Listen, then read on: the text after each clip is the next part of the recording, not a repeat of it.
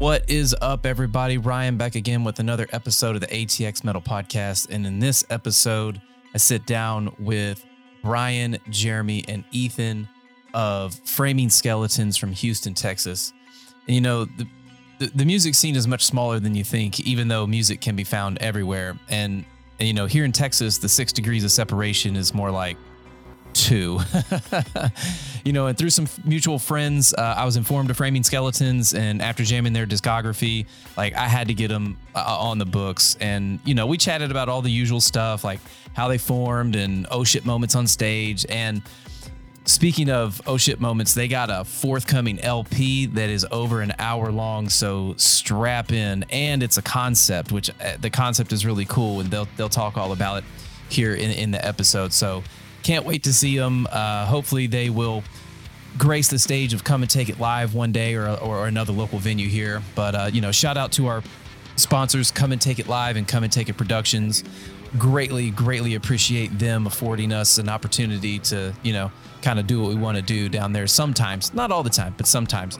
Speaking of Come and Take It Live, I will be at the show on May 6th, Saturday, for Bury Tomorrow, Hollow Front, Afterlife, and Siamese. And out of all of those, I'm down for Siamese and Hollow Front. I just those two are the ones I'm most excited about. Gonna pick up some merch, obviously, and just can't wait to have a great time. Speaking of merch, our other sponsor, bumperactive.com. If you're looking for some new merch game in your life, hit them up, let them know that the podcast sent you. They are a website, but they also are a physical store off of Burnett Road. So just drop in, let them know that the podcast sent you, and see what they can do for you. But again, the guys from Framing Skeletons were just, we just had such a blast. We went on for about an hour, and it was just, it's just one of those moments where you just kind of get in the flow and forget about time. So here we go. Enjoy Framing Skeletons.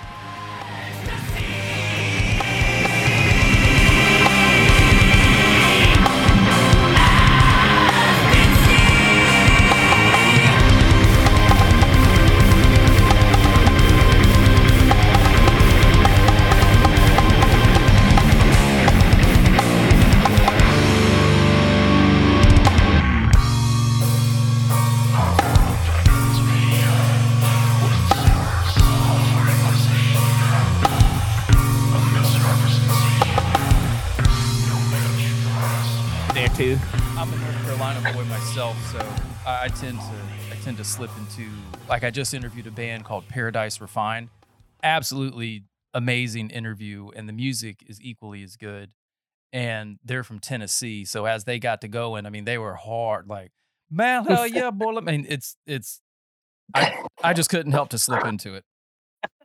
But it's infectious. It is, man. It's, the draw. I mean, it's just the southern draw. Once you so fucking infectious. Yeah, once you get around people of your ilk, it tends to like take over. I mean, anyway, enough about that. So, you guys ready? Yeah. Oh yeah. Your skis. All right, welcome to the show, everybody. My name is Ryan, your host for the ATX Metal Podcast. Today we have Framing Skeletons from Houston, a 3-piece prog band that will shoegaze your face off. Go around the room individually and tell me who you are, what you do in the band, and then we'll just go from there. Jeremy, go first. My name is Jeremy. I sing and play guitar in the band. I am Brian Holub. I play drums and do backing vocals. My name is Ethan Berry. I do bass guitar and backing vocals. Oh, right. Now that we got that tasty chunk out of the way, I have to say I was unfamiliar with your music until I believe it was either Nick Haas. I'm pretty sure it was Nick that informed me about you guys. And once I started going down the rabbit hole, your music is not long as fuck. I mean, I feel like I'm listening to a black metal album, just lengthwise. But I understand now that you guys have so much to fit in those songs. So for someone that can take this question, give me like a background on what is Framing Skeletons. It started with Jeremy actually messaging me on, because I used to be in a band with Rob from Stoneside, actually, way back in the day. We started back in 2008, and we were just playing prog metal music, just the craziest stuff we could think of and fit into a song. And I kind of took that into Framing Skeletons, but luckily Jeremy was already in that realm anyways. So we both just really connected. I think he hit me up in 2018 on Facebook Messenger, and the rest is pretty much history. We write like stacking blocks almost. We just continue on. There's no like verse chorus most of the time. It's just like I don't know, like writing a story basically. Yeah. Yeah. No, I did notice that, and I guess that kind of, correct me if I'm wrong, but that kind of stays true to the progressive sound. Is it's not your standard, chorus, verse, bridge, all that fun stuff. Correct. It's more just, here's some cool shit. Here's some more cool shit. Now we're going to float over here for a little bit. Let's revisit this idea back over here, completely switch it up. Here's a time signature change ×5. And then yeah, that's the whole song. Yeah, very much storytelling through sound. Very much so. Correct. I can 100% attest that. I mean, obviously, all music has a story to tell, whether it's this story that is fiction that's just made up out of thin air, or it's a personal story from your life, or something that happened. So, what's the premise of Framing Skeletons? Is it conceptually based? Is it more of just individual ideas put together in a group? Like, how's all that work? I think the conceptual part definitely comes in on the albums. We have themes or concepts for the albums that we kind of ran with. But I think as far as the band itself, I think that's more of just a palette for us to kind of just lay down our creative juices. Yeah. Play to all our influences for sure. I mean, there's nothing, no holds barred. Everything's on the table. Exactly. So I guess we'll dip into that. Ethan can attest to that. Yes, I can. It is very much just, we'll do whatever what we want to do, which is fantastic, actually. What is it, the term that we've coined is the music changes just like Houston's weather or something like that? Yeah.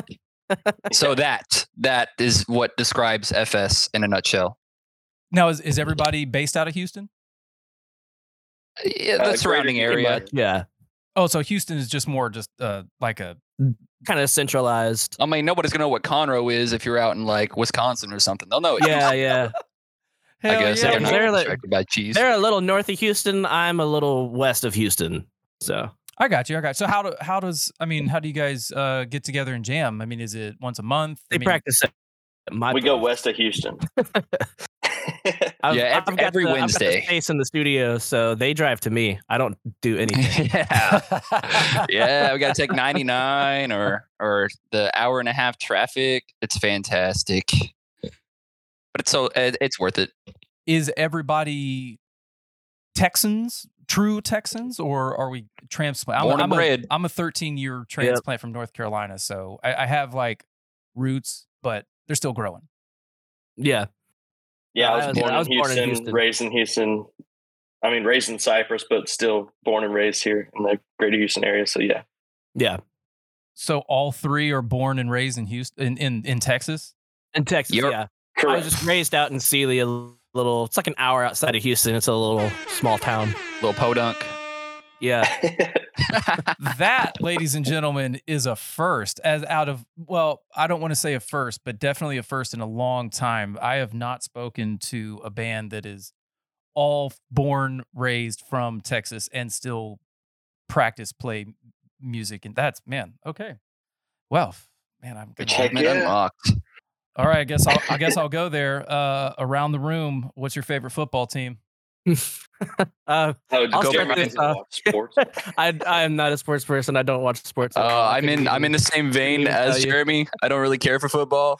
I can talk to you about it all day, but I'm not proud of my favorite team. It's Houston Texans, of course. Oh man. Okay. I'm still lame. I'm still a Carolina Panthers fan, so we'll just put our heads down in shame and walk away now. Yeah. There we go. All right, let's get into the music. So, you guys, how did Framing Skeletons get together? How did the three-piece that I'm talking to today become Framing Skeletons? So me and Brian played for a while we played one show with just the two of us. Right and then before, COVID happened. yeah. Then COVID happened, and that kind of shut everything down. And during that whole ordeal, we wrote Osmium and Luminescence. And during that time frame, Ethan was jamming Blueprint Exchange, just having, I don't know how you found out about us, Ethan. I don't know if it was going to shows. Going to shows. Oh, it was going to shows. Yeah, seeing local shows, and I met Brian through that. Oh yeah, that's right. You met him in Acadia that one time. Yeah, and I've seen him a couple times at other venues, or I had seen him a couple times at other venues, and we just mingled. And I don't know how. I think I maybe just followed the band page, and saw that y'all were dropping the record. I remember jamming the 2 singles that came out before, and I was super thrilled. I will say I've been a fan of these guys since day one, and I'm still a fan of Framing Skeletons. So yeah, he was good. Oh, well, I was just gonna say I just jammed the record, and then I know me and Brian just kind of stayed in contact. Yeah, but it just eventually down the line, how it became a 3-piece was after Osmium dropped. I loved Osmium. It was right before Luminescence dropped. Brian hit me up just out of nowhere. I think he was. I saw your videos of you playing guitar, and you were playing Mastodon songs and stuff, and I'm like, okay, he knows how to play in time. He knows how to do this and because he was sending me videos of you, and I was like, yeah, this dude's got chops. I feel like he could keep up. So Brian slips into my DMs, all right, and he's like, hey, how would you want to like try to learn some guitar for framing? And I was like, that's totally above me. Jeremy is a fantastic guitarist, but I was like, hey, I can try bass, you know, and just to see where it went. It wasn't even really like super serious for me at first, because I just saw it kind of as like a little, I don't know, playful thing of him hitting me up. But I also just didn't have a lot of faith in myself as a technical player, because I have a very thrashy death metal-y background.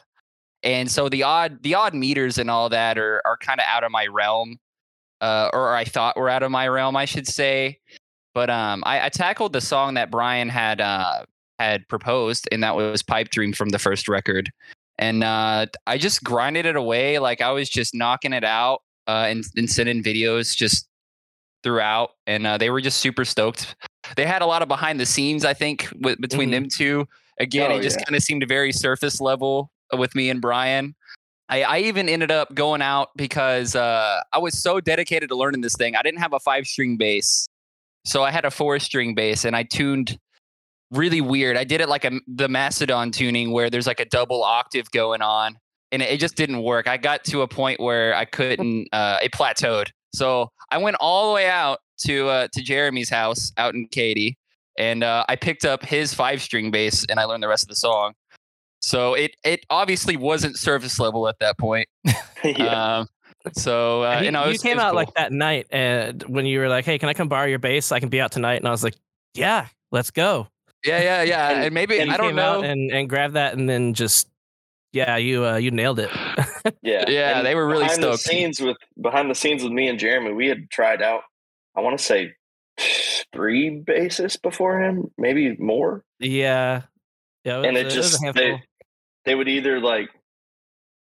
Say, you know, I'm gonna work on it, and then just like not show up or dip the next time we tried to meet up, or you know, I think it was, man, I don't want to not to sound conceited, but maybe like too complicated. Sure. As far as like they're in over their heads. It's incredibly daunting, and maybe it can be scary, especially if it comes across challenging, and it's like, okay, do I need to put like how much work do I need to put into this? Because I think it's safe to say a lot of people don't like to feel uncomfortable, you know. But I like to just go for it. And for me, it was fun because I was testing my ear, you know, because they didn't everything by parts. Ear. Yeah, they didn't send me any parts. They sent me the isolated bass track, and I'm a guitarist. I will say that foremost right now. I'm a guitarist. If you see us play live, a real bass player will see right through me. Anyways, so it was definitely a challenge, you know. That's bullshit, but okay. Yeah. Whatever. I'm just saying. I can't slap. I can't slap the bass. Don't ask me to do slap bass. Anyways. So yeah, it was just interesting. I just saw it as a challenge of a different, note register to listen for, and just hearing the dynamics of the bass part to a guitar part, especially just how much like interplay is going on with the compositions of FS. So yeah, long story short, that's how I got here. Yeah. So are you, out of the discography that can be found online, or what are you a part of? So the only release right now is the Rightful Heir to Acrolot. I did track the bass for that one. And I mean, we do have live EPs that I'm on as well, but the recorded discography is Rightful. Yeah, that's on me right now. Speaking of the Rightful Heir, I had a question. How in the hell do you write and remember a 21-minute song? Can someone just explain? Because I did not even realize what I had clicked on, because typically, like I was telling Brian earlier today, I was just going through the discography to jog my memory, because typically I'll go on a run beforehand and just kind of let it ride. I literally could listen to one song and be done with my run with your music. Or maybe two, depending on how long I want to run. But I guess A, how do you write a 21-minute song? And B, why? Brian? That's a Brian. Yep. Yeah. So the reason why I write a 21-minute song is because all of the bands like me and Jeremy grew up on and loved, like Dream Theater and Symphony X and Opeth, and they all have at least a 20 minutes plus song or longer, or they have more than one. I know Dream Theater in particular, and also Haken has a 24-minute song, something like that. Man. Yeah, they've got some monsters. But yeah, we just call it like a prog epic. We wanted to do something that embodied everything we were. And I mean, I wrote it from scratch. I don't know. Because I wrote that song from start to finish. So all of it was me, and Jeremy kind of takes parts of like what he hears from it. Because I write it like a video game song, basically. Yeah, I use Fruity Loops and and every single thing that's in the song that I send to them is a click of a mouse. So yeah, it actually doesn't take me that long, because you can copy and paste stuff here and there. But it took me a long time to write that song in particular, just because it was so much. There was so much I was trying to put into it, and so many like influences I wanted to drop into it. And it definitely takes you on a journey of like super heavy, kind of chill, light, melodic. So that's the whole point of, in my opinion, the whole point of having a longer song like that is to have those sections that you're like, man, I really want to listen to that song for that one section, or this, everything together just works, and you're excited to hear it all as like almost like an opus in a way. Yeah, it's a composition for sure. And I gravitate to that kind of stuff, just be like Brian mentioned, because of the bands that we listen to, but also because I grew up playing piano, so that kind of takes me back to those days. The classical stuff, yeah. Yeah, because like I learned a lot of Beethoven growing up, and like his sonatas, those aren't short songs by any means. I think the sonata that I played was probably a 30-minute sonata. So it just, I don't know, it just kind of it reflects all those days from my past, and I'm able to kind of put those influences back into it. So like with all the like piano and the strings and stuff, like Brian wrote those in that song. I'm not sure what I'm playing or what's actually MIDI in the final recording. I don't remember what ends up getting played and what ends up just staying as a MIDI, but it definitely lets me kind of go back into that territory a little bit. So it's nice. Yeah. I gotta say, like I was telling Brian earlier, Sunday, I reserve Sundays for podcast stuff. Obviously, we're actually in what we call the creative room. Here, I'll kind of spin this camera back. You can kind of see how it says creative behind me. Oh yeah, let's get creative. And then it's for my daughter. She paints and does all kinds of stuff. She doesn't do it so much now. I mean, she's almost 10, and I'm trying to like slowly overtake this room. I've got all my like sound panels behind me that I built, and all my drum heads and all the flyers and stuff that I've done for shows. And there's some crash cymbals over here that are trashed, but I just aesthetic, nice. Yeah, like gimme. This band exists, but not in this form anymore. Nice. It's a local band, and it's there's a whole story behind this. But I just felt like, man, I just really want that in my space, you know? Yeah, I was gonna say I've never had a crash cymbal break like that in my freaking life. That's pretty gnarly. Yeah, it looks. I mean, to do that to a cymbal, that's how many sticks you had to break. Yeah, that's some slamming. Yeah, that's some slamming going on. That's definitely from a hardcore band. I'll just leave it at that.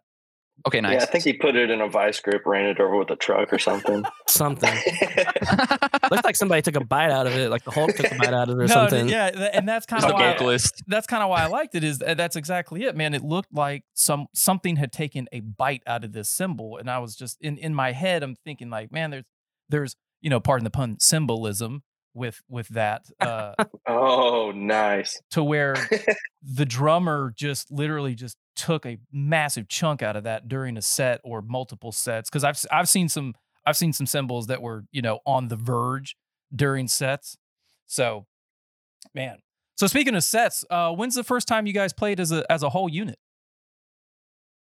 Acadia. Symbolism. I'm just kidding. Pulmonary embolism. I think when that show was. I can't remember the first Acadia show as a 3-piece. If that's what he was referring to. I remember the show very well. I don't remember the date. Yeah, jeez. No, we remember the show very well. The show was a train wreck. It's like how you hear every person talk about their first show. It's just like everything that goes wrong. Hit me with it, man. These are the stories I love. Yeah, we were having technical difficulties. So we run like click track and MIDI to switch all the presets and stuff. And keyboards and all that. Yeah, none of that was working. In the moment, I didn't know why. Yeah.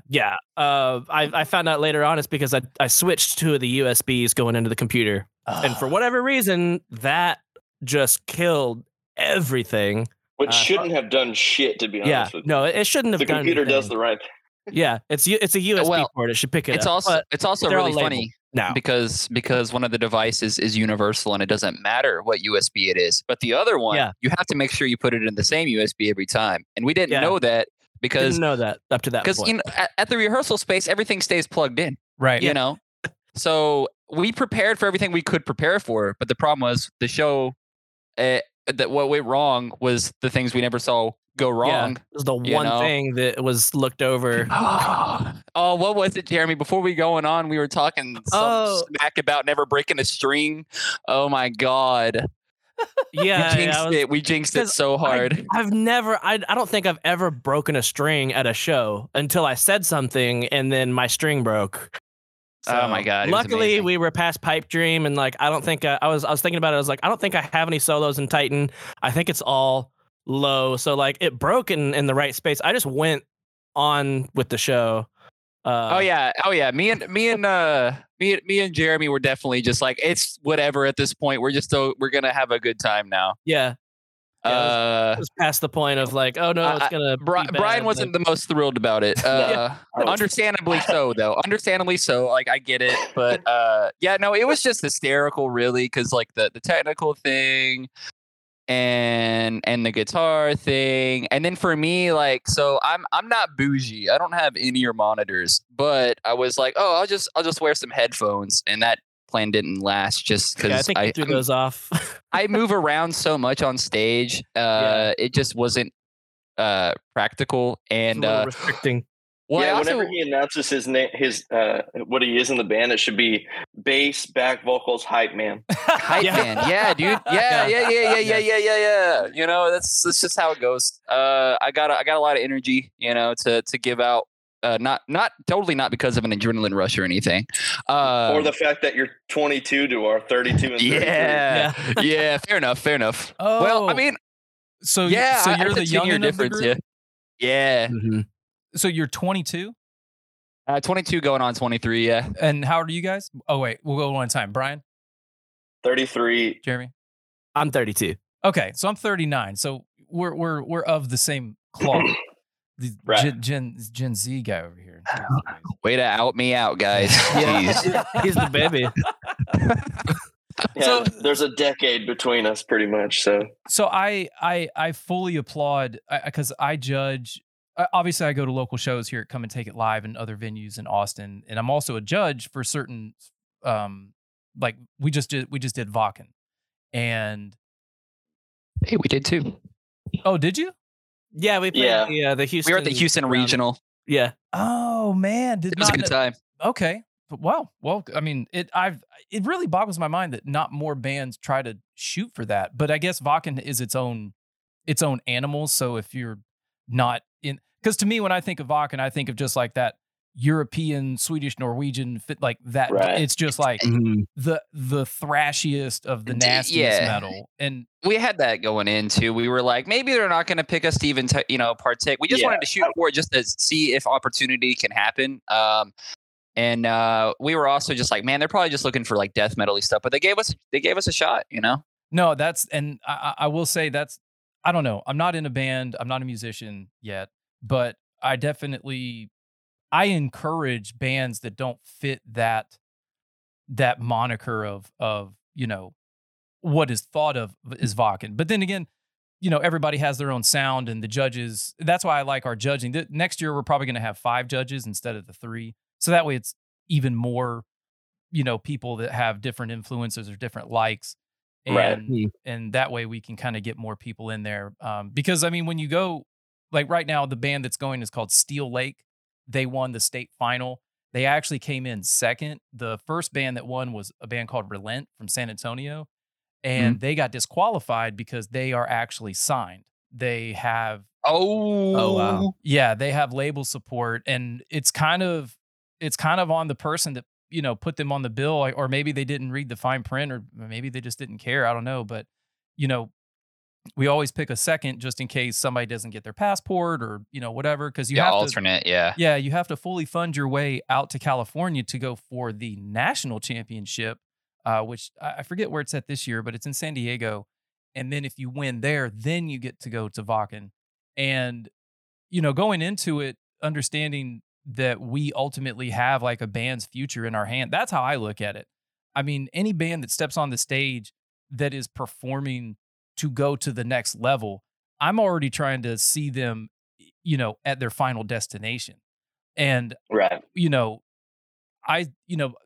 Shit happens on stage. There was this one band that only got about a song and a half off because, again, technical difficulties came in, plugged something in, it didn't work, plugged something else in, it didn't work.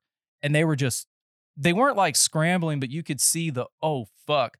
But as soon as they figured it out, man, it was just this whole wall of sound just came out of nowhere. It wasn't Steel Lake. Steel Lake they did it. Is this Crimson Void? It's Crimson Void. It's got to be Crimson Void. I was at the Austin show for the regional stuff. I was supporting the homies. It may have been them. I just remember it was. Yeah. They got a thick wall of sound. They're the bass player. Their bass wires got messed up or something, and they were only going to play that one song. Man, so yeah, I was just totally impressed with how they handled it, But at the same time, it was like, well, God, it's this is why I kind of like love / hate being a judge. Is we have to judge the whole thing, right? Yeah, and you get dinged for technical difficulties, or if it had just been like something happened within the first 30 seconds and then they fixed it, okay, you can kind of like set that aside. But the fact that it took so long, it's almost like I wish there was like, man, can we just like do a redo? But either way, when something happens on stage, is there like this? I was always curious because I know bands are very tight. They're they have to be one unit. What is like the look, or what is the motion? Like, oh fuck, my bass isn't doing this thing, or you know what I mean? Like you guys look at each other, you see it, it. For me, it's more of like I step back and you'll see me look at Brian. Because I think the stuff that ever really happens is stuff that can actually affect tempo. Because as Jeremy said, we have a click going. We have to stay in sync with our keyboards and stuff. So I mean, that's the only technical difficulty stuff I can think of, really, other than that first show. But yeah, it's more of like we just kind of we have to hone in and listen to Brian because he's our heartbeat, you know. That's my tell is I stop being all energetic and I walk back towards the drums and I'm looking at Brian. And then sometimes even at our last show, we actually mouthed, we try to talk a little bit just because the space was a lot bigger, you know? So that's just how it goes. I mean, I don't think it's super sophisticated for us. We're not really trying to hide anything. We're actually pretty transparent as individuals on stage. Mm-hmm. So speaking of, because go ahead, Jeremy. Oh, I was just gonna say, it's good that you look at Brian because if you look at me, I might not see you. Yeah, exactly. He's usually in his own world. Yeah, you're kind of focused on the crowd. I mean, not even the crowd as much as just singing and playing everything. He's got the hardest job on the stage for sure. Yeah, he's playing all the guitars and singing the songs, and I don't know how the fuck he does it, but he does. I was pretty scared at first when I started doing all that for this because like that's what I've done in all my bands before.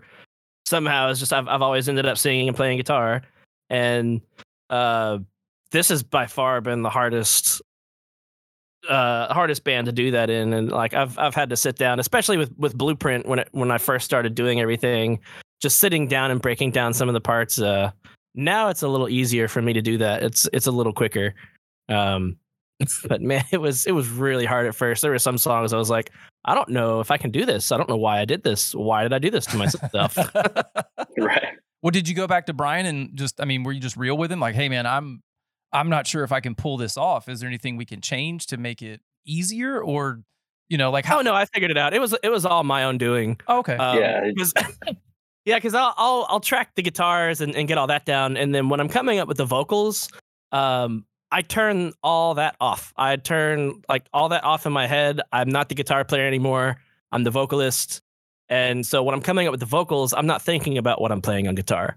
And because in my mind, I'm like, well, this is what I want here. So I'm going to figure out a way to figure this out. And if I absolutely can't, then like, yeah, I'll figure something out to change. But that hasn't happened yet. I've always been able to figure it out. So hopefully I can keep up. You better knock on some wood because this next album is yeah.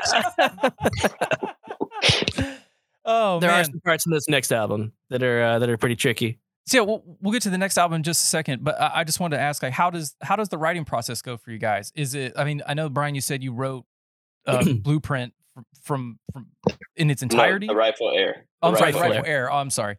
So how does the writing process go? Is it more, I do this first and then give it to somebody, or is it more of a group effort?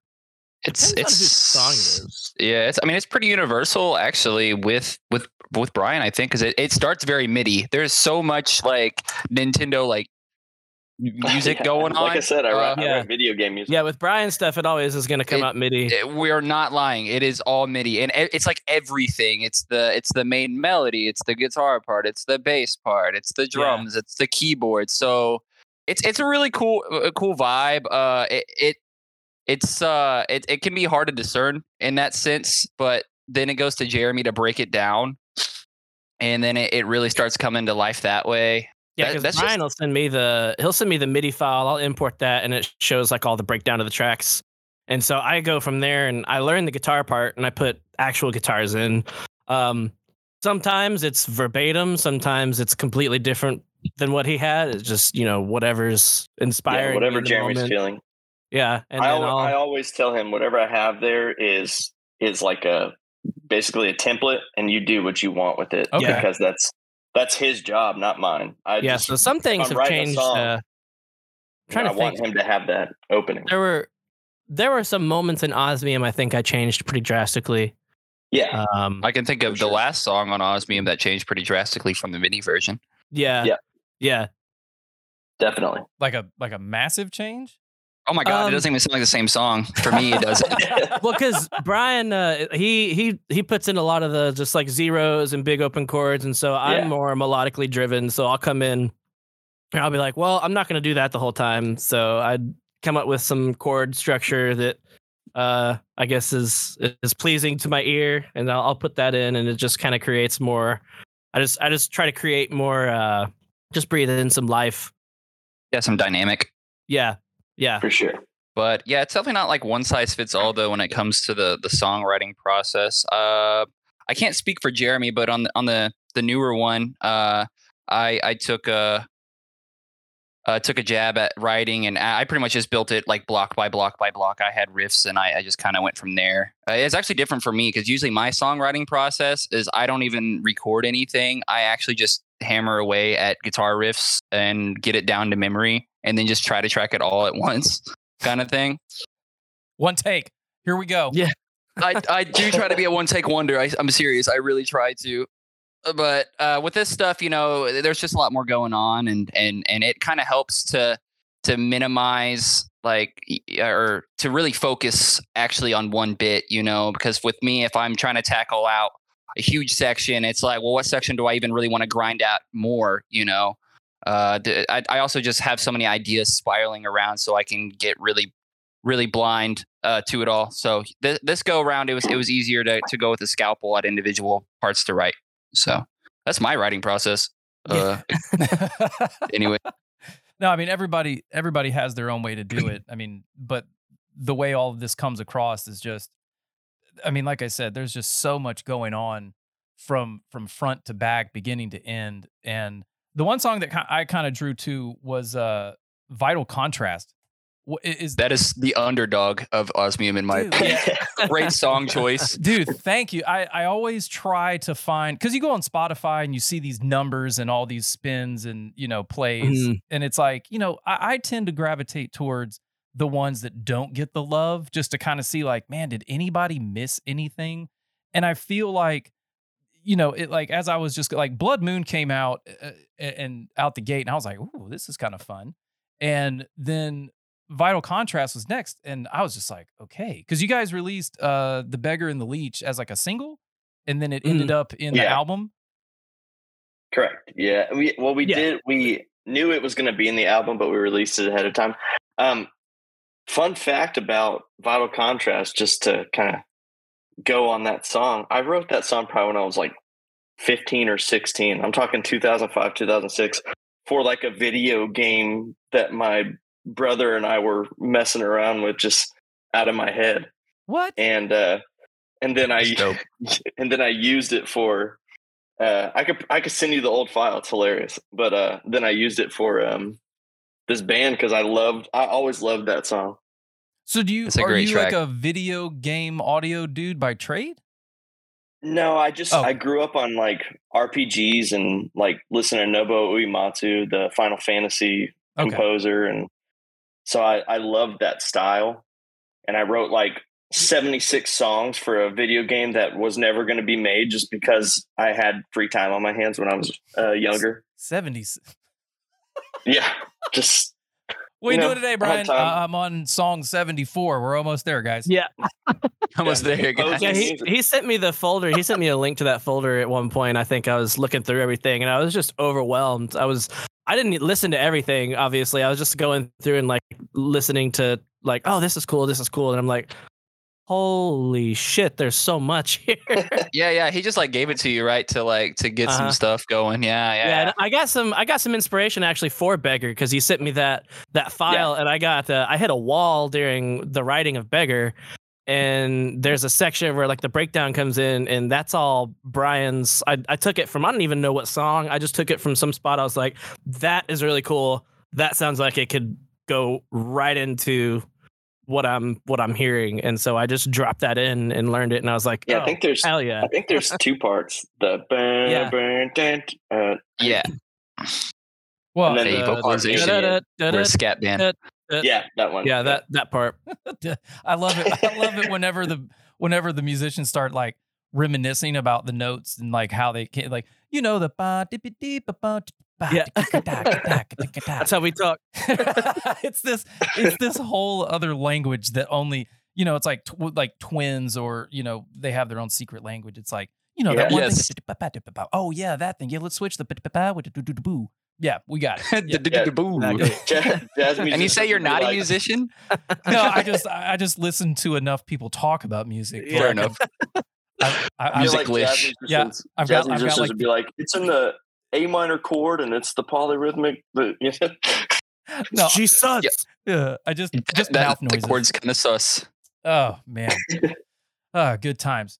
So I was looking at your discography, and I noticed you guys have some live stuff. Tell me more about the Prog Space Online Fest of 21.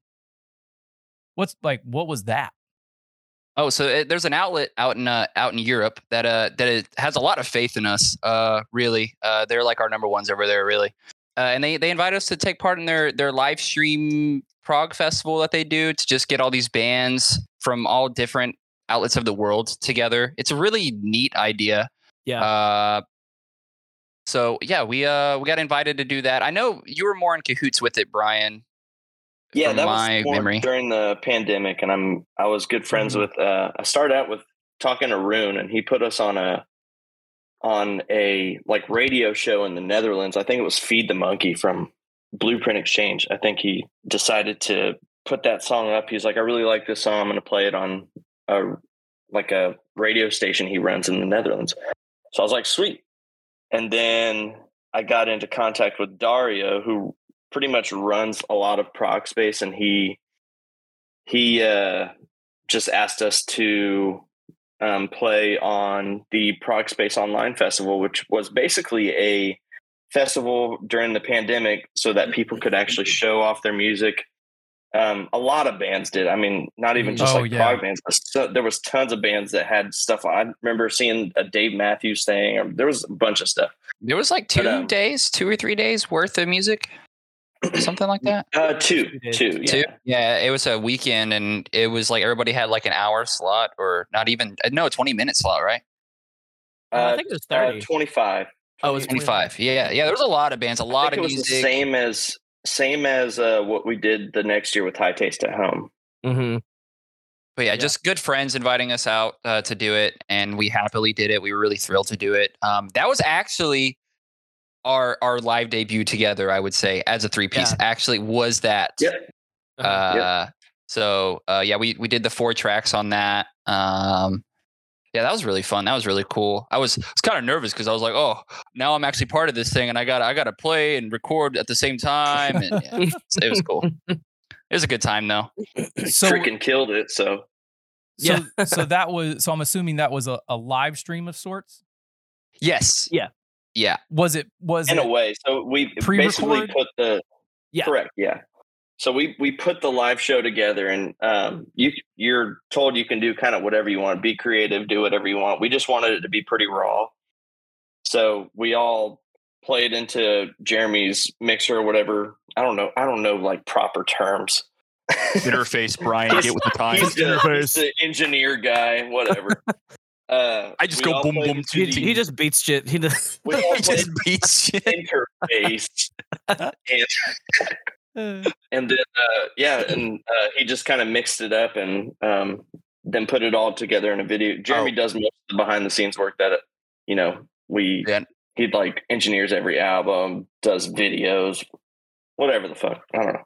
Oh, so all the music is mixed mastered in house? Yes, sir. I do all that. Do you run your own studio? Mm-hmm. Well, the masters were Darren at first. Yeah, the masters were my buddy Devin. He's got some. Oh, Devin. Sorry, yeah. I don't know why I said Darren. What the? He's got some analog gear that he's gonna listen to this and be like, oh, I thought we were friends. Relationship over, Darren. Oh no. Sorry, Devin. I love you. So go ahead. Yeah. No, I was just gonna say, we send that out to him for mastering, but I do all the mixing and stuff in house.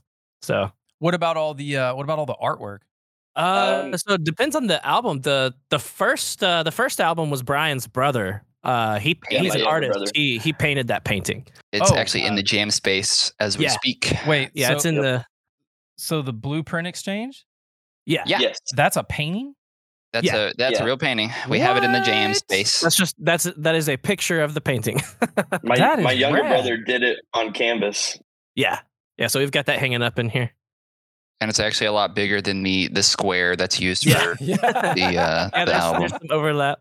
And then he's an art major from U of H. Go Cougs! Nice. And then osmium and luminescence, that's actually a sculpture that my wife did because my wife does a lot of stuff with clay. Okay. And so we told her, like, we just want something ambiguous. Did we say that we wanted a woman, or did we not know? I can't remember. I know really. we didn't. You just said to kind of do something. We didn't give her a lot to go off of. We were just kind of like make it ambiguous and make it about balance. I think it's like that was the only thing that we had in mind. Now I get, because I was curious if the because the one thing I looked at was that it looked like they were reaching but also holding something at the same time, and I didn't know if there was any like symbolism there. Yeah, it's supposed to be balancing the balls on her feet. Yep. Are they balls? Yeah. Round spheres. Well, I actually think it's kind of funny because from my understanding, they're really, like Jeremy said, it was just kind of open-ended, like do whatever. I don't think there is like description of what's going on. It's interesting to see other people's takes though, because I've looked at like our Reddit forums and all that, people being like, I like how she's holding the baby and this is symbolizing like life and blah, blah, blah, blah. And I'm like, yeah, that's what it means. We did that on purpose. Totally. Yeah, 100% wink, wink. Do you see this? Yeah. So no, it's really cool hearing other people's takes on it. I just love that it was used for the two parts of osmium and luminescence, and the color palette's different and they're mirrored and all that. Yeah, that's kind of what I picked up on. Was it looks like almost the two albums are almost like not in opposition of each other, but just going one's over here and then one's over here. So, yeah, I mean, they literally are like polar opposites. Even I think the definition, Brian can expand on it. But I even know the color palette itself, they're just negatives of each other.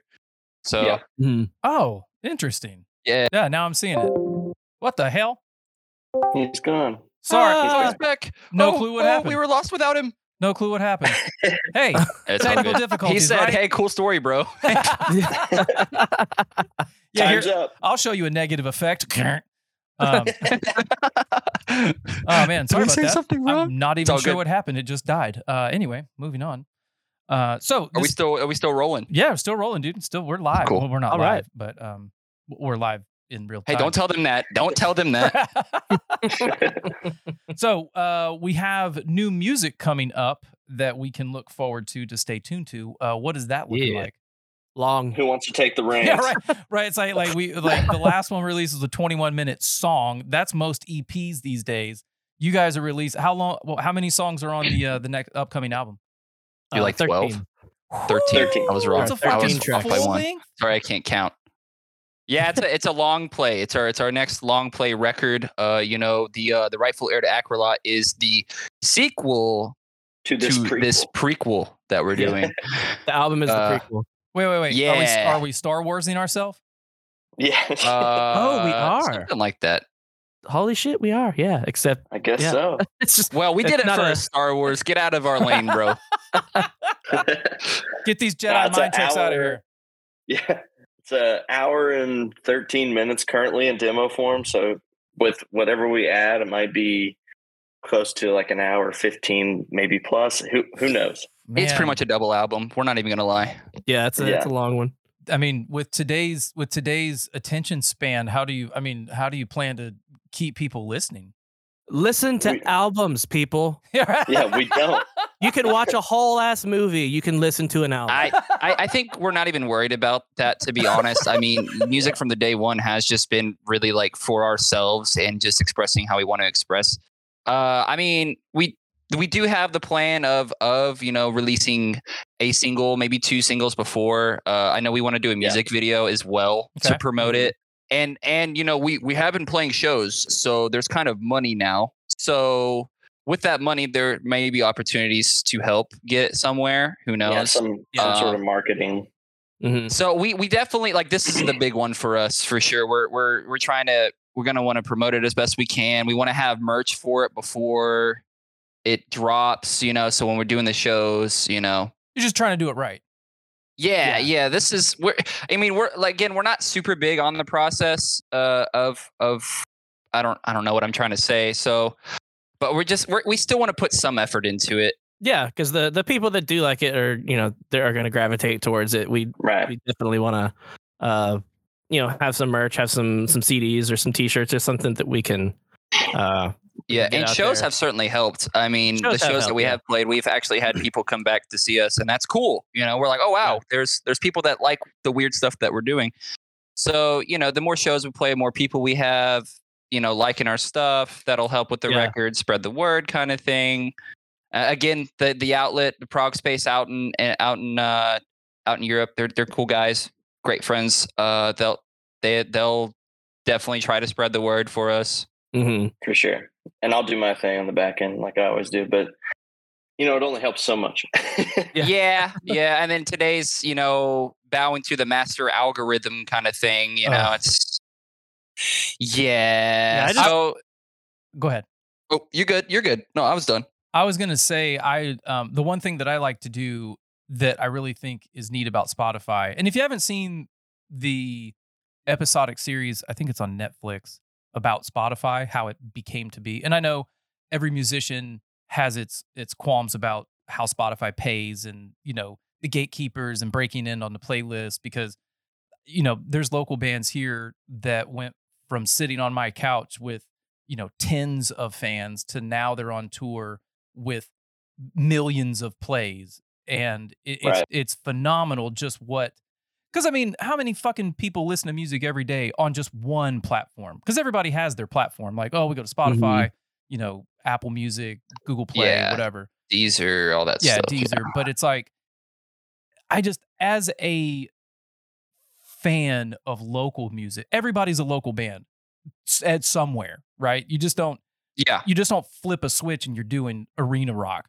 But the thing that I love about the accessibility of social media, and this kind of goes back to the TikTok thing we were talking about earlier, is now bands that don't have that big of a reach, within one viral track, like that's it. You've got eyes on you. You've got millions of streams. And I just think that it's really, really cool. And that kind of goes back to the prog, the thing that you guys did. Was it called Prog Space? Prog Space. Yeah. That first one, yeah. I think that inviting bands like yourself to be able to express yourselves and get your music out to an international scene, it's just amazing. Like, I think that it's really rad. And I think the gatekeepers, they'll always be there. But as the younger generations, even me, like I'm 39, like we said, I'm 39. So, and I still consider myself, a younger millennial. But I think that with the help of social media, now more people get to see what they're missing out on. I mean, for example, when I went to your radio station on Spotify, there's a band that I interviewed called Frostbit, and they're actually in your playlist on the radio. And they're from Norway, if I'm not mistaken. And they have like this Korn new metal vibe going. I don't want to like pigeonhole them because they're definitely not Korn, but when you hear their music, it is just holy shit. Like that is like, it's something that I would totally expect out of that region of the world. So yeah, fair enough. So whenever you guys release this music, like how are you guys going to tackle, I guess, getting it to more ears? That's the question of the day, right? Yeah. We still got time to figure it out. I mean, that's what most musicians deal with, right? If you're like a more local band or don't have a lot of outlets, you got to kind of try to work with what you got. I think there's something to be said for the Spotify thing, and you mentioned bands complaining about the payout and whatnot. Like, of all the people to offer you to play for exposure, Spotify is the best one. Like, yeah, I'd as far as the payout on Spotify, like that's not even. I'm not even concerned. It's never something I was concerned about. Yeah, sure. it's Spotify it's great exposure.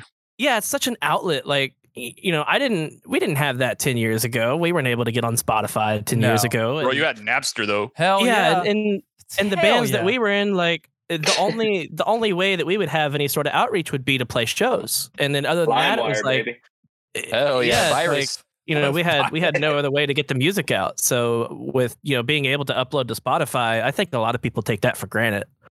I'm so happy that we're able to put all of our stuff on there, and now I can just be like, oh well, just look us up on Spotify. It is pretty dope to be like, oh yeah, there's our ugly mugs right when you look up Framing Skeletons. Yeah, exactly. 3 of us, so it's cool. Yeah, no, not even gonna lie, we're really not the most tech savvy band in the world. Like, we don't have a TikTok. We don't try to post every day. We don't try to get on the Instagram reel thing.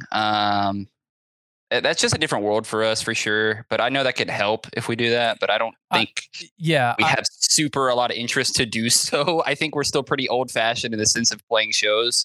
That's kind of that's my take on it, because yesterday I was reading this thing and there was something that kind of stuck in my head a long, long time ago, was any content is good content. Just put it up and let it live, because you may sit there and formulate a game plan on how to make this 30-second reel just absolutely smash. And that was what I did actually yesterday. I heard this song called Ghost Pepper by a band called Buried Alive. Some of the most technical guitar playing. I know that band. Holy shit. That I do man, it is phenomenal watching that dude play guitar. And that's one of them rabbit holes you can just get lost down. And and so I was like, Buried Alive, Ghost Pepper, and then in the beginning there's kind of this slow burn build up, and then he just says, I fucked inside a graveyard.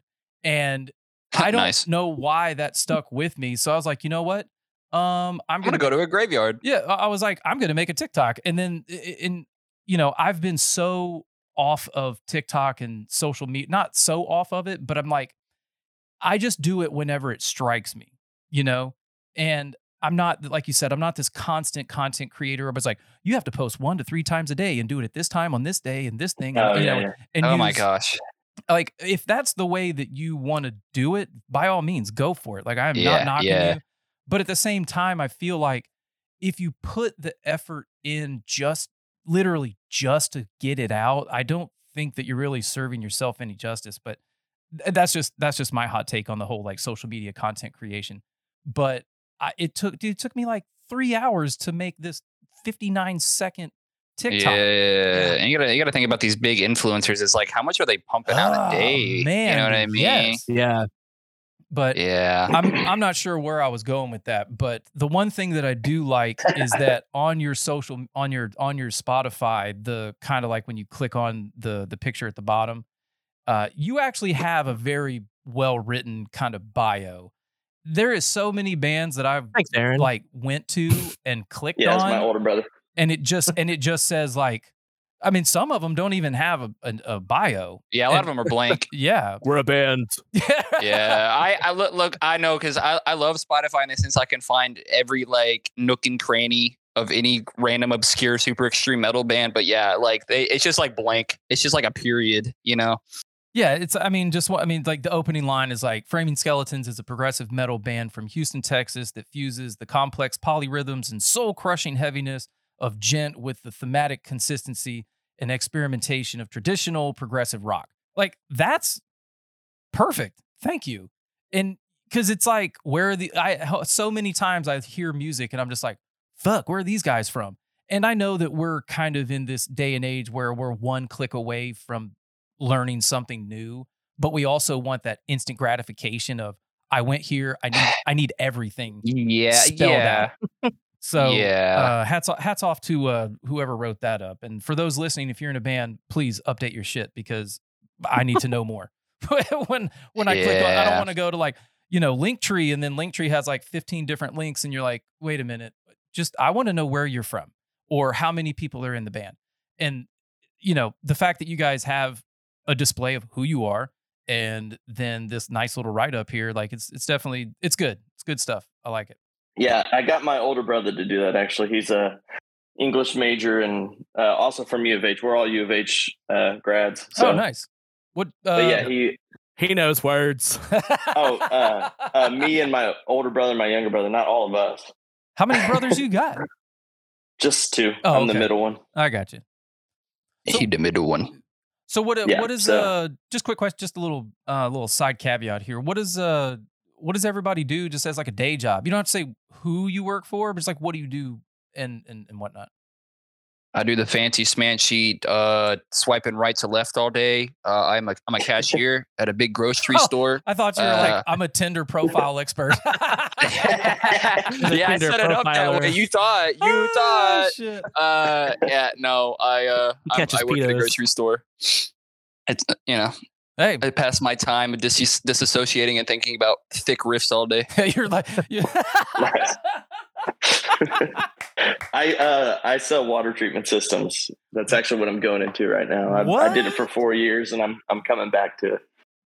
Getting back in the game. I'm actually learning water chemistry myself because I'm a pool boy.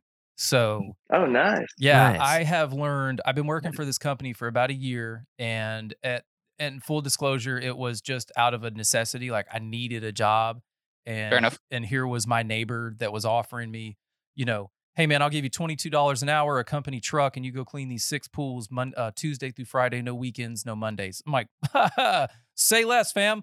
Sign me up. And Nice. I've never had a job where I work a 4-day week. I've never had a job that had a company truck, and it was just this totally new thing. So I was out there just kind of going through the motions and going off what he told me to do. But over the past few months, I've really dove into water chemistry. And if everybody doesn't know, I mean, it's not a lot, but it is some fucking science that goes into making that water, safe to swim in and chemically balanced to where it doesn't destroy your pool or the equipment. Oh yeah. So I think, sorry, I'm going on a fucking rant here. If anybody has a pool that they like cleaned in the Austin area, just holler at me. I'm expanding to Houston next year. So you're telling me you brought us on here just so you could sell that you clean pools? I'm just kidding. Damn, I'm kidding. They got me. Jeremy, what about you, man? What do you do? Well, I'm kind of in between right now. I was doing working from home, doing not selling storage units. I was reserving storage units, but working from home is not for me. Not like I thought it was. Oh, dude, I can attest to that because again, like when I used to be crazy, man. I used to be a mechanic. I worked for Kia for 8 years, and then I wanted to further the process and go into like management so I could take care of the technicians because I lived that life for so long. And I knew that they were grossly undervalued, and so I wanted to change the atmosphere, or basically the mentality of the corporate structure. But of course, no. So yeah. So I quit, and then I became a real estate agent. I take that back. I got my license to be a real estate agent, and then realized that I didn't have the financial security to keep me afloat for 3 to 6 months in the event that I didn't get a commission. So then I just found this gig. And it's just, golly, I cannot work behind in an enclosed space. Like it's just not me. Like I'm out in the elements all day. It's just me in the pool with the earbuds in, jamming new music and tasty riffs and, taking notes. And, oh man, I'm gonna talk to these guys on the podcast, or, man, I'm gonna try and get an interview with these guys. So I understand. I feel your pain on working from home. It's like, fuck. Yeah, it's pretty isolating. I was doing it for about a year. No, I was doing it for about 6 months, and then the other 6 months I was at home looking for a job. So it was like I've been stuck indoors for like a year, and I was just like, I'm going crazy. I gotta get out of here. I gotta do something else. So I start actually working at my old job again on Monday. I used to work at the mall and do phone repairs. Hey. I used to be that guy, and so I'm going to be that guy again for the time being. So, well, I mean, whatever. Yeah, go ahead. Till I can pull him in, because I'm gonna try to get on it at his gig. Actually, I will say money. that one of the when the end of times starts to near, we may fight over oil right now, but the one thing that we're really going to start fighting for is water, because, and I have to relook up this fact, but I've heard it from, man, wherever I heard it from, it was like a valid source. It's like all of the water that exists on this planet has always been on this planet. Like you're not regenerating new water, just like you're not regenerating new land. Like whatever is here, and that's it. So Right. getting into something like water sanitization or water chemistry or even water delivery, I mean, just being in that realm, I feel like is going to be just something that is kind of overlooked because we take water for granted. I mean, we take a lot of things for granted, especially in America. I will say water is very, very taken for granted for sure. Yeah, I mean, we go in every aspect. It's like when I was in the Marine Corps, we take these things called Navy showers, and if you don't know what that is, it's basically you need to just turn the water on, get wet, turn it off because you have to save all the water for everybody else. Everybody else, yeah. And I mean, it's man, we could go on a whole rabbit hole about water, but anyway, it's amazing what we do not think about until it's like, holy shit, where am I going to get this from or that from? Like toilet paper. Oh God, toilet. Such a scam. Whenever the media talks about here comes this storm, it's like, let me go get 14 fucking packets of toilet paper. Like, why? Look, why I am the firsthand eyewitness. Like I said, grocery store. Seen that many times. Were you in the stores during COVID? Oh yeah. I've been at the company that I've worked for 5 years. So give me the I can't fucking believe this is happening story. Okay, look. So well, actually it's funny because I feel like you hear it worse through like news stories or like social media because that's just how it is. They sell fear. But it's just more annoyances, man, you know, because we have to limit it, you know. Right. I will say my store was pretty spared from like crazy like Black Friday kind of energy shoppers, you know, where they're like storming through the doors. It's like 6 o'clock and blah blah blah blah blah blah blah. You know, the only thing I really had to deal with, man, is just people being upset that they can't buy more than 2 things of toilet paper because literally the computer will shut down and be like, hey, you can't do that, you know. And then everybody thinks they're more special than everybody else. Like that's just the only thing that you deal with, really. That's what I dealt with during all of that. It was pretty crazy though. I never thought that we'd actually have to reserve products of things of toilet paper for our own employees in the back where of the warehouse. Like they're like, make sure before you clock out, you go get your thing of toilet paper.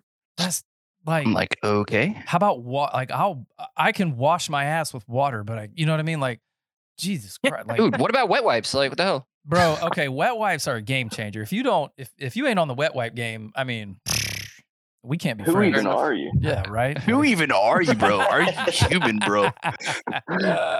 But no, man, it's just more people interaction that can be the crazy part. And you always have crazy people interactions, no matter if there is some crazy thing going on or not. It's just that's just kind of part of the trade.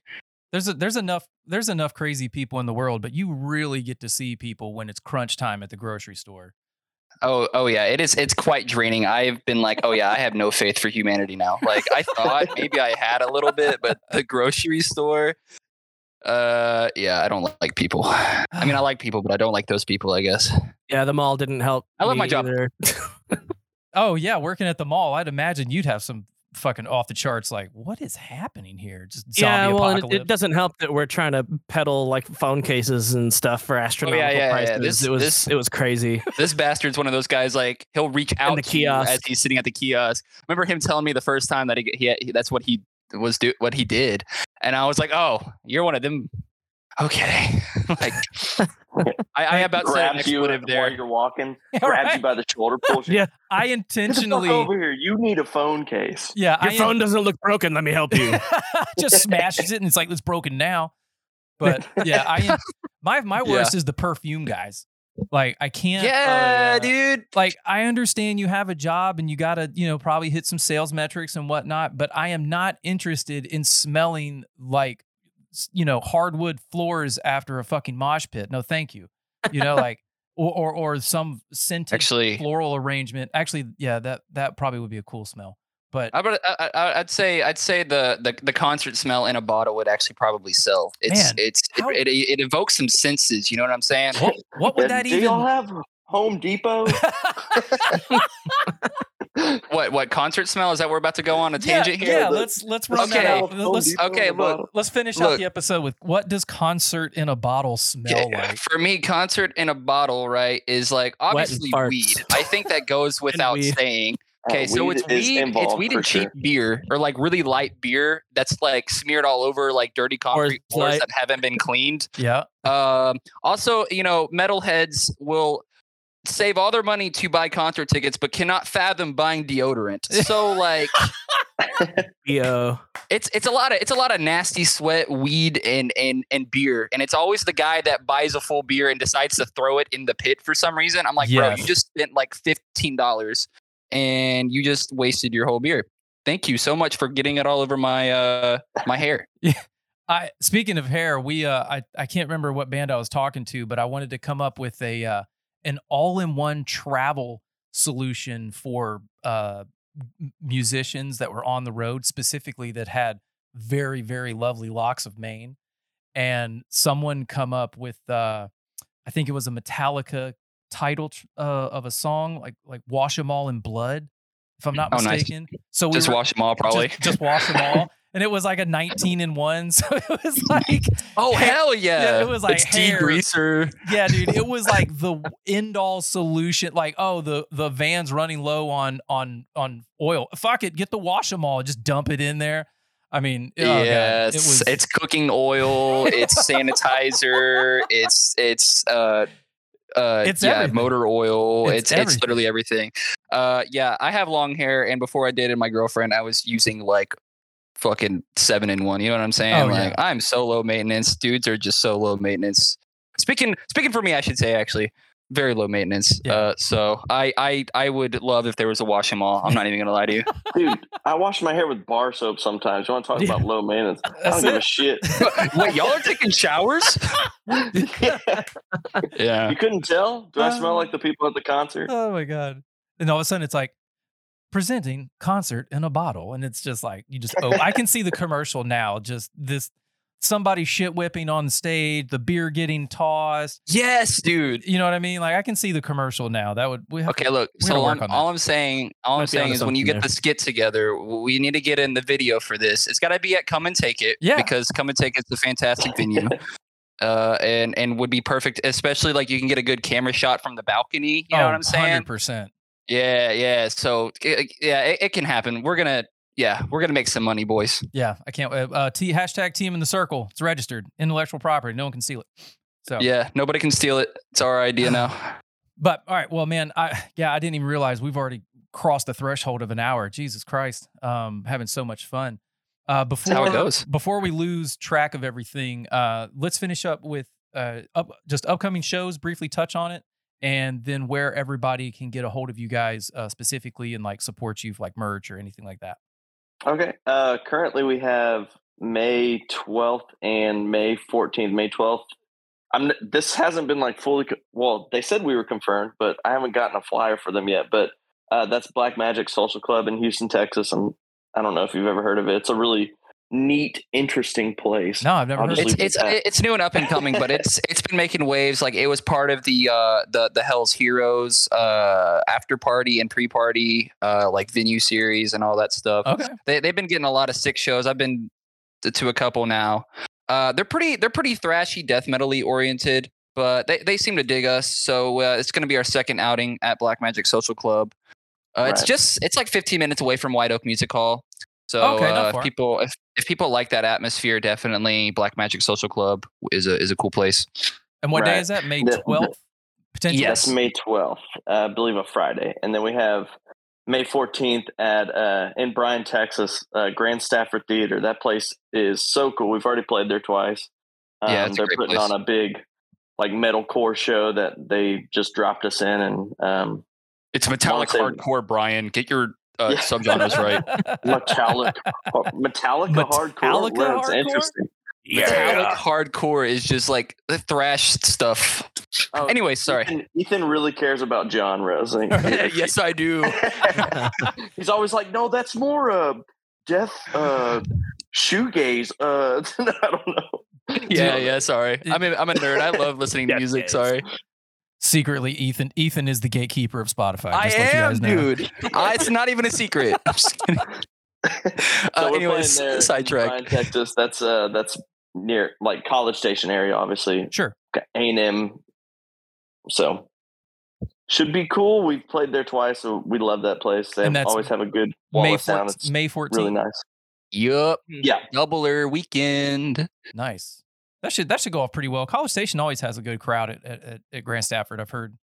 It's been good. Yeah. It's and I got a bunch of homies out there, so it's a good time. Well, where can everybody get a hold of you guys and support you guys at? Like, you got any like Patreon links or anything like websites or anything? Bandcamp. Yeah. Oh, that's right. We're the low maintenance. That's right. Yeah, sorry. Yeah. I mean, we're all on social media, Instagram, Facebook. We got a Twitter. It's all just Framing Skeletons, except for I think Twitter's a little different. Brian knows that one. _skeleton. We do have Bandcamp. We obviously on a lot of music platforms. We're on Spotify, Apple Music. If you want to support us directly, Bandcamp is probably the best way to go to get merch. We have CDs on there. We don't have shirts available on there yet. So if you want a shirt, you kind of got to go. It's because I haven't done it. We gotta update it. But I mean, if you want to get stuff, just catching us at a show. Yeah, just DM us on Instagram or something if you want a shirt. We'll figure it out from there. We're pretty chill about it. This is just show up at our house. My address is. This is my phone. This is my social security number. Like, other than that, I mean, individually, I don't know. I don't know if you want to catch us individually. Yeah, I mean, I would just assume if you guys, because what I've seen transpiring these days is most everybody is active on either Instagram or TikTok. Instagram seems to be like the new inbox, where it used to be, oh, send us a message on Facebook. But now Facebook, I don't know, like I've been on Facebook for like 15, 20 years now. And it's just this. Yeah, for sure. I feel like Facebook is it's not what it used to be. And I think that got destroyed. It's a cesspool of drama. It got destroyed by politics and just influential bullshit and all the boomers that are like, have you seen my cat? Here he is. And it's just this fucking cat that's all blurred out. And you don't even. Everybody from Steely is on Facebook. Oh, yeah. Dude, I remember the Minions mom meme or the Minion mom memes. Oh God, so I feel like Instagram direct message is the way to go, and typically in the bios there's more than enough information to where you can, if you're trying to get in touch with somebody that you definitely can. Oh yeah. So yeah, I mean, same for me. Anybody listening to this, just at ATX Metal Podcast anywhere. Website is atxmp.com, and obviously the YouTube page is kind of dead because I don't do much video these days. It's more just audio. So anywhere you get your podcast, that's where you can find me. And then obviously my shameful plug on TikTok, just ATX Metal Podcast. Fair enough. And that's what I forgot. We do actually have a YouTube. We do have YouTube. Oh, and that's where you can find all of our music too. Basically just Framing Skeletons on everything. I mean, you'll find it. You'll find us eventually. Yeah, there's not too many Framing Skeletons in the search box. So there is another Skeletons band though. I think they're called Happy Skeletons. They're from here, I think. Oh, nice. Very interesting. But you need to make best friends with them. Exactly. Just a skeleton showcase. Have the skeletons in the closet tour. Any final shout outs that you guys want to get out before we leave? Any individuals or just fans? Homies. I appreciate all the homies that have supported us thus far. Shout out to my buddy Paul, to my buddy Julia, all the Introvoid Everin dudes, obviously Dario, Prog Space, bands like Crimson Void, Anathemia. The great bands. Definitely need to keep your eyes out for them. Stone-Side too. Hell yeah. Man, Stone-Side is super dope. Can I just take a pause real quick on Stone-Side? That fucking, oh my goodness. Okay. I am building a show. It started out as a weekend run, and then I come to find out that that's a lot harder to put together than I thought. So it went from a weekend run in the middle of June to now, due to apparently in San Antonio on Sundays, it's a complete wash. Unless you have a headline, like a massive headliner name coming through or a big tour package, there's some bars that don't even open on Sundays.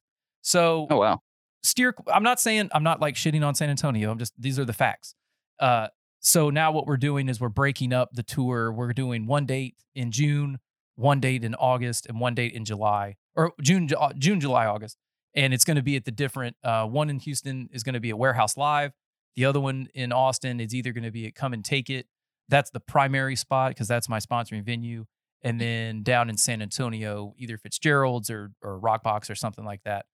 But Stoneside is a band that I literally just found through an algorithm on Spotify, I'm pretty sure. Or maybe it come from like Rob or somebody, I can't remember, but that is some excellent fucking music. I mean, great production too. It is, I mean, you want to talk about a wall of sound. Holy shit. And you're like, wait, that's a local band? Like, what the hell? Yeah. And when I found out they were from Houston, I was like, I've got to get this interview. And I really I'm very excited for what they've got going on just in the future, because it's just the concept is cool. And for those that are curious, I actually interviewed their vocalist, so you can just search up Stoneside. It's called Digital Footprints. Digital Footprints with Stoneside, out now. So sorry to segue there. It's fantastic segue. It's great people. Yeah. So I mean, I listened to that podcast too. So well, thanks for listening. Of course, Brian, you got anybody? You got anybody you want to give shout out to? Always my buddy Nick, just because we do music together, and he's just Nick Haas? Great person, and Nick Haas. He's a great person, a person who supports us, and of course, I mean, who wouldn't shout out their family? They've been supporting me from day one with this music stuff. So yeah, and then obviously Rob, who's in Stoneside. He's homie, an old music brother too. I've known him probably since I was 12 years old. So wow, yeah. So he's definitely one I'll shout out, and that's good. That's good enough for me. Jeremy, round it out. Yeah, same people, honestly. My You're wife, just like but I copy can and paste. I can shout out to my wife at home. She makes me shout out loud. I mean, just all the people that support me, my wife, my family. My family's always been my number one supporters, just because they have put up with me since I was a little kid and doing all this nonsense. So and then all my friends and family, which, I mean, my friends are these guys in the band, and my buddy Nick, our buddy Rob. We kind of come from the same group over there. Well, cool, man. I've had such an enjoyable time. It's really interesting whenever I sit down and kind of prepare myself to talk to people that I've never met. But the cool thing is that I've learned to just kind of shed that mentality. And if I like the music, and especially since we have so many of these connections like Nick and Rob and the various bands in between, it's cool the way that music can bring people together to just kind of share ideas and tell stories. And the fact that, the upcoming, LP that you guys got going on has that's the one thing I forgot to add. I know we kind of touched on it, but the concept coming out, is it what do we have to look forward to for that? Is there a theme to it? I can't remember if we touched on that. That'd be a better question for Brian to answer for the far. But Jeremy, you haven't answered any questions lately, so try to take it over. All right. Well, so the album is about a vampire or vampires, a family of vampires. Okay. As far as the ins and outs of it, I don't know it as well as Brian. Okay. I got it. I'll get it. All right. Well, I mean. Okay, so Castlevania is better than me. It's a vampire prince who has a human father who isn't the greatest king. He's the king of this place called Acrolot, which is basically rightful heir to Acrolot. Okay. And he finds out that his mother has been wronged because his mother is dead, and he finds out that there's been a lot of really bad, horrible stuff going on under the behind the scenes, and decides he wants to take his own father's life so that he can become the king and make the town right again. So It's a halfling son, half vampire, half human, who wants to kill his father and become the king of Akrolot, based on what happened to his late mother. Well then, who is a full-blown vampire. Damn, I guess we'll just end it there. That's something to look forward to. And whenever you guys start pumping out singles or the music video, just shoot them to me. I'll share them as much as I can to get as many eyes on and ears. But man, I greatly appreciate all your time today, sitting down, talking to me and going into the music, because I think it's hard. I'm not gonna say it's hard to find good progressive metal, but it's hard to find good local progressive metal. And that's not a knock on my local scene here. I really like what you guys have put together, from beginning to end, and I look forward to everything coming out soon. Well, we very much appreciate that, and thank you so much for inviting us to come on. Yeah. No, thank you so much. It's great. I call this my voluntary obligation. It went from hobby to tee-hee, ha-ha, this is fun, to now it's like, oh, I can actually have an impact on people's lives more than just, making sure their fucking car is fixed or their water's clean. So right. So all right, guys. Well, have a good afternoon, and I'll let you guys know when all this is out, and just shoot me over all the info, and we'll get it settled. Hell yeah! Sounds hey, great, take it easy, man. All right, have a good day, and everybody listening, have a good day. All right, bye. Yeah, thanks, man.